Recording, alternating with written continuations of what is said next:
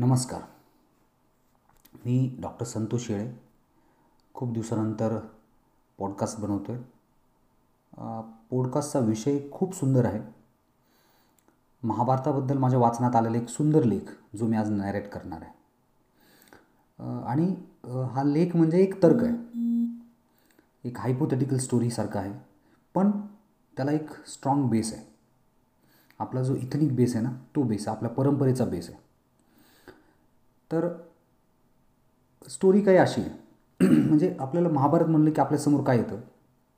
महाभारत म्हणजे सगळ्यात महत्त्वाचं आपल्यासमोर येतं ते युद्ध, पांडव आणि कौरवांचं युद्ध. तर ही जी स्टोरी आहे ना, ती त्या बाबतीतली आहे. महाभारतात असं म्हटलं जातं की जवळपास 80% मनुष्यबळ हे युद्धाच्या 18व्या दिवशीच संपलं होतं, मृत्युमुखी पडलं होतं. जेव्हा युद्ध संपलं तेव्हा संजय युद्ध झालं त्या ठिकाणी म्हणजे कुरुक्षेत्रामध्ये आला. त्याच्या मनात शंका आली होती की युद्ध हे खरंच झालं होतं का? आणि म्हणजे ही शंका का आली? तो सगळं तिथलं कुरुक्षेत्र बघितल्यानंतर त्याला त्याला हा प्रश्न पडला की युद्ध नक्की झालं का? एवढा नरसंहार खरंच झाला का? हीच आहे का ती जागा ज्या ठिकाणी सामर्थ्यवान पांडव आणि कौरव यांच्यात युद्ध झालं? याच ठिकाणी श्रीमद भगवद्गीतेचा एक्सप्लेनेशन किंवा ती सांगण्यात आली श्रीकृष्णानं अर्जुनाला. हे सगळं इथंच घडलं का असा त्याला भ्रम व्हायला लागला. हे तो विचार करत होता तेवढ्यात एक आवाज आला की तुला कधीच याचं सत्य माहिती होणार नाही. आवाज एकदम शांत होता, एक असा गंभीर स्वरूपाचा आवाज होता. तो आवाज कानात पडल्या पडल्या संजयाने मागे वळून पाहिलं तर तिथे एक साधू बसला होता. तर साधूनी पुन्हा सौम्य आवाजात, गंभीर आवाजात त्याला सांगितलं, मला माहिती आहे तू इथं का आलायस.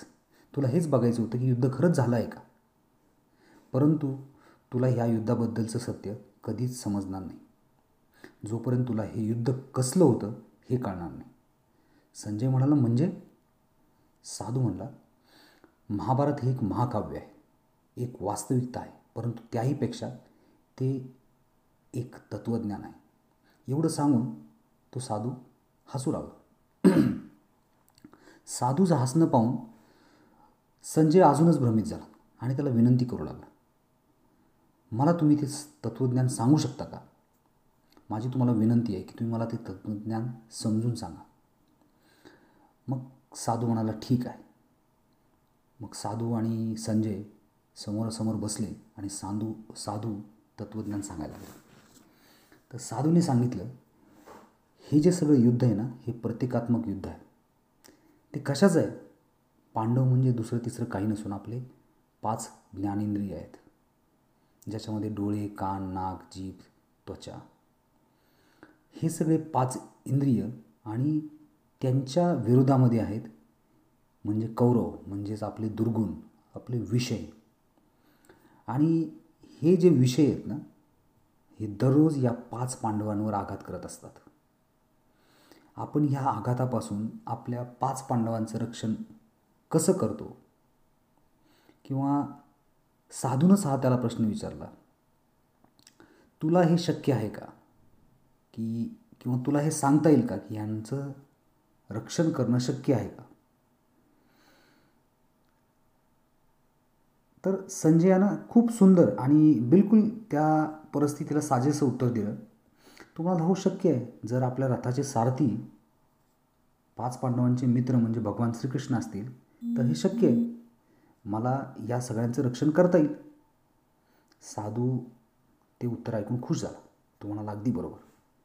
श्रीकृष्ण म्हणजे आपल्या आतला आवाज, आपला स्वतःचा जो आपल्याशी नेहमी बोलत असतो ना, तो आवाज, आपल्या आत्म्याचा आवाज, तो आपला पथदर्शी प्रकाश आहे. जर श्रीकृष्णाचा आपण ऐकतोय तर आपल्याला चिंता करायची काहीच शक्यता किंवा आवश्यकता नाही. संजयला बराच मध्यरात आता कळायला लागला होता.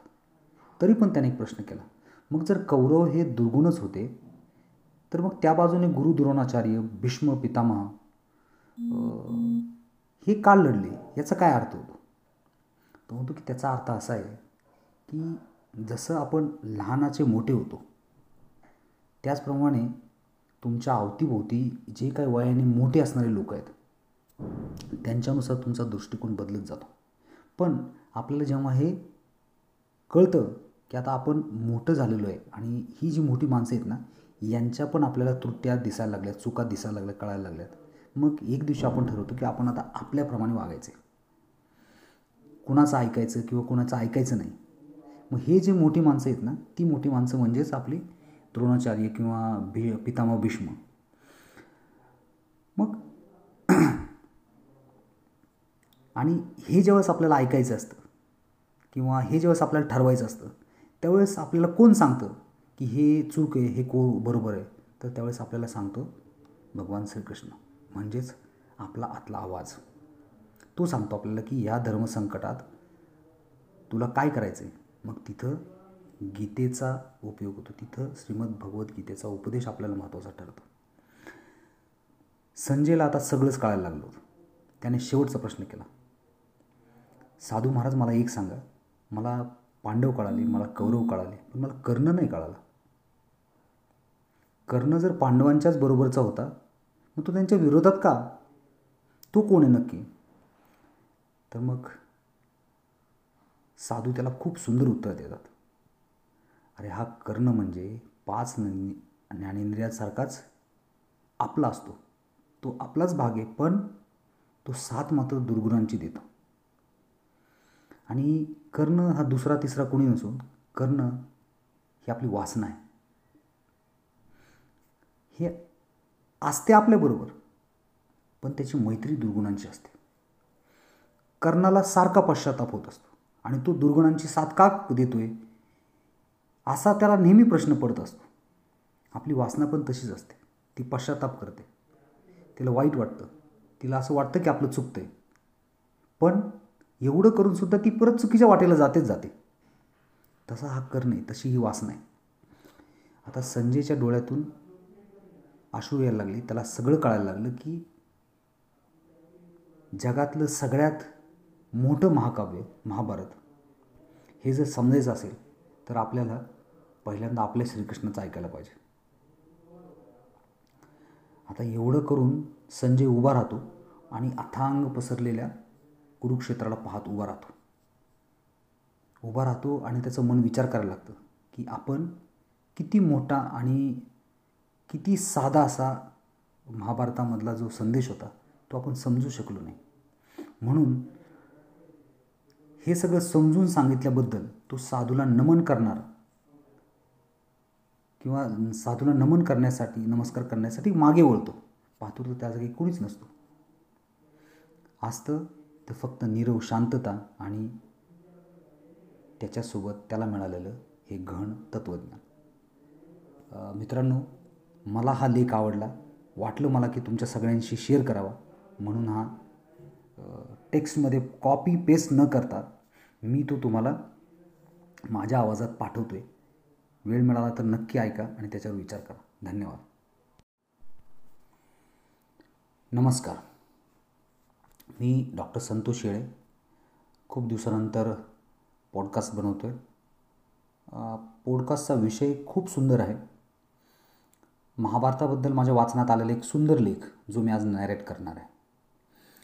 आणि हा लेख म्हणजे एक तर्क आहे, एक हायपोथेटिकल स्टोरीसारखा आहे, पण त्याला एक स्ट्रॉंग बेस आहे. आपला जो इथनिक बेस आहे ना तो बेस आहे, आपल्या परंपरेचा बेस आहे. तर स्टोरी काही अशी आहे म्हणजे आपल्याला महाभारत म्हणलं की आपल्यासमोर काय येतं? महाभारत म्हणजे सगळ्यात महत्त्वाचं आपल्यासमोर येतं ते युद्ध, पांडव आणि कौरवांचं युद्ध. तर ही जी स्टोरी आहे ना ती त्या बाबतीतली आहे. महाभारतात असं म्हटलं जातं की जवळपास 80% मनुष्यबळ हे युद्धाच्या 18व्या दिवशीच संपलं होतं, मृत्युमुखी पडलं होतं. जेव्हा युद्ध संपलं तेव्हा संजय युद्ध झालं त्या ठिकाणी म्हणजे कुरुक्षेत्रामध्ये आला. त्याच्या मनात शंका आली होती की युद्ध हे खरंच झालं होतं का? आणि म्हणजे ही शंका का आली? तो सगळं तिथलं कुरुक्षेत्र बघितल्यानंतर त्याला हा प्रश्न पडला की युद्ध नक्की झालं का? एवढा नरसंहार खरंच झाला का? हीच आहे का ती जागा ज्या ठिकाणी सामर्थ्यवान पांडव आणि कौरव यांच्यात युद्ध झालं? याच ठिकाणी श्रीमद भगवद्गीतेचा एक्सप्लेनेशन किंवा ती सांगण्यात आली श्रीकृष्णानं अर्जुनाला, हे सगळं इथंच घडलं का असा त्याला भ्रम व्हायला लागला. हे तो विचार करत होता तेवढ्यात एक आवाज आला की तुला कधीच याचं सत्य माहिती होणार नाही. आवाज एकदम शांत होता. एक असा गंभीर स्वरूपाचा आवाज होता. तो आवाज कानात पडल्या पडल्या संजयाने मागे वळून पाहिलं तर तिथे एक साधू बसला होता. तर साधूनी पुन्हा सौम्य आवाजात, गंभीर आवाजात त्याला सांगितलं, मला माहिती आहे तू इथं का आलायस. तुला हेच बघायचं होतं की युद्ध खरंच झालं आहे का, परंतु तुला ह्या युद्धाबद्दलचं सत्य कधीच समजणार नाही जोपर्यंत तुला हे युद्ध कसलं होतं हे कळणार नाही. संजय म्हणाला, म्हणजे? साधू म्हणला, महाभारत हे एक महाकाव्य आहे, एक वास्तविकता आहे, परंतु त्याहीपेक्षा ते एक तत्त्वज्ञान आहे. एवढं सांगून तो साधू हसू लागला. साधूचं हसणं पाहून संजय अजूनच भ्रमित झाला आणि त्याला विनंती करू लागला, मला तुम्ही ते तत्त्वज्ञान सांगू शकता का? माझी तुम्हाला विनंती आहे की तुम्ही मला ते तत्त्वज्ञान समजून सांगा. मग साधू म्हणाला, ठीक आहे.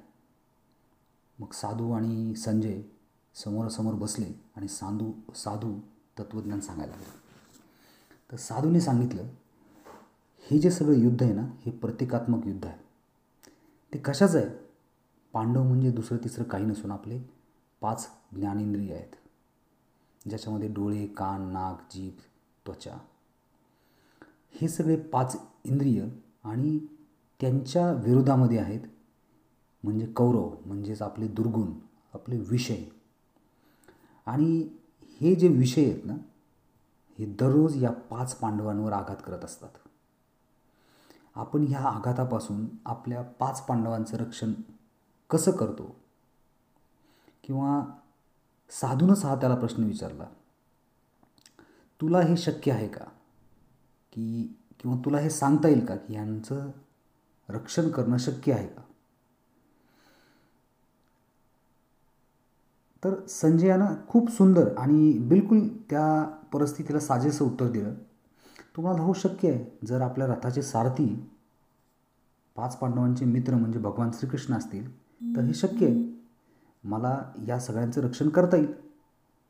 साधू ते उत्तर ऐकून खुश झाला. तो म्हणाला, अगदी बरोबर.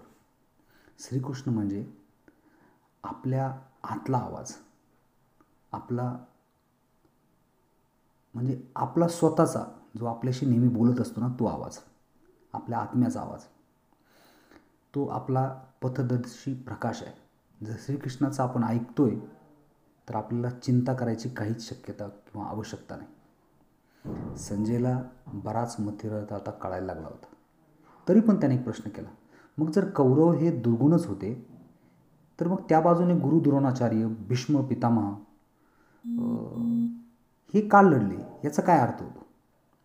तो म्हणतो की त्याचा अर्थ असा आहे की जसं आपण लहानाचे मोठे होतो त्याचप्रमाणे तुमच्या अवतीभोवती जे काही वयाने मोठे असणारे लोक आहेत त्यांच्यानुसार तुमचा दृष्टिकोन बदलत जातो. पण आपल्याला जेव्हा हे कळतं की आता आपण मोठं झालेलो आहे आणि ही जी मोठी माणसं आहेत ना, यांच्या पण आपल्याला त्रुट्या दिसायला लागल्यात, चुका दिसायला लागल्या, कळायला लागल्यात. मग एक दिवशी आपण ठरवतो की आपण आता आपल्याप्रमाणे वागायचे, कुणाचं ऐकायचं किंवा कुणाचं ऐकायचं नाही. मग हे जे मोठी माणसं आहेत ना, ती मोठी माणसं म्हणजेच आपली द्रोणाचार्य किंवा पितामह भीष्म. मग आणि हे ज्यावेळेस आपल्याला ऐकायचं असतं किंवा हे ज्यावेळेस आपल्याला ठरवायचं असतं त्यावेळेस आपल्याला कोण सांगतं की हे चूक आहे, हे बरोबर आहे? तर त्यावेळेस आपल्याला सांगतो भगवान श्रीकृष्ण, म्हणजेच आपला आतला आवाज. तो सांगतो आपल्याला की या धर्मसंकटात तुला काय करायचं आहे. मग तिथं गीतेचा उपयोग होतो, तिथं श्रीमद भगवद्गीतेचा उपदेश आपल्याला महत्त्वाचा ठरतो. संजयला आता सगळंच कळायला लागलं होतं. त्याने शेवटचा प्रश्न केला, साधू महाराज मला एक सांगा, मला पांडव कळाले, मला कौरव कळाले, पण मला कर्ण नाही कळाला. कर्ण जर पांडवांच्याच बरोबरचा होता मग तो त्यांच्या विरोधात का? तो कोण आहे नक्की? तर मग साधू त्याला खूप सुंदर उत्तर देतात. अरे हा कर्ण म्हणजे 5 ज्ञानेंद्रियासारखाच आपला असतो. तो आपलाच भाग आहे, पण तो साथ मात्र दुर्गुणांची देतो. आणि कर्ण हा दुसरा तिसरा कोणी नसून कर्ण ही आपली वासना आहे. हे असते आपल्याबरोबर, पण त्याची मैत्री दुर्गुणांची असते. कर्णाला सारखा पश्चाताप होत असतो आणि तो दुर्गुणांची साथ का देतोय असा त्याला नेहमी प्रश्न पडत असतो. आपली वासना पण तशीच असते. ती पश्चाताप करते, तिला वाईट वाटतं, तिला असं वाटतं की आपलं चुकतंय, पण एवढं करून सुद्धा ती परत चुकीच्या वाटेला जाते. तसा हा कर्ण आहे, तशी ही वासना आहे. आता संजयच्या डोळ्यातून अश्रू यायला लागले. त्याला सगळं कळायला लागलं की जगातलं सगळ्यात मोठं महाकाव्य महाभारत हे जर समजायचं असेल तर आपल्याला पहिल्यांदा आपल्या श्रीकृष्णाचं ऐकायला पाहिजे. आता एवढं करून संजय उभा राहतो आणि अथांग पसरलेल्या कुरुक्षेत्राला पाहत उभा राहतो आणि त्याचं मन विचार करायला लागतं की आपण किती मोठा आणि किती साधा असा महाभारतामधला जो संदेश होता तो आपण समजू शकलो नाही. म्हणून हे सगळं समजून सांगितल्याबद्दल तो साधूला नमन करणार किंवा साधूला नमस्कार करण्यासाठी मागे वळतो. पाहतो तर त्या जागी कोणीच नसतो. असतं तर फक्त नीरव शांतता आणि त्याच्यासोबत त्याला मिळालेलं हे गहन तत्त्वज्ञान. मित्रांनो, मला हा लेख आवडला. वाटलं मला की तुमच्या सगळ्यांशी शेअर करावा, म्हणून हा टेक्स्टमध्ये कॉपी पेस्ट न करता मी तो तुम्हाला माझ्या आवाजात पाठवतो आहे. वेळ मिळाला तर नक्की ऐका आणि त्याच्यावर विचार करा. धन्यवाद.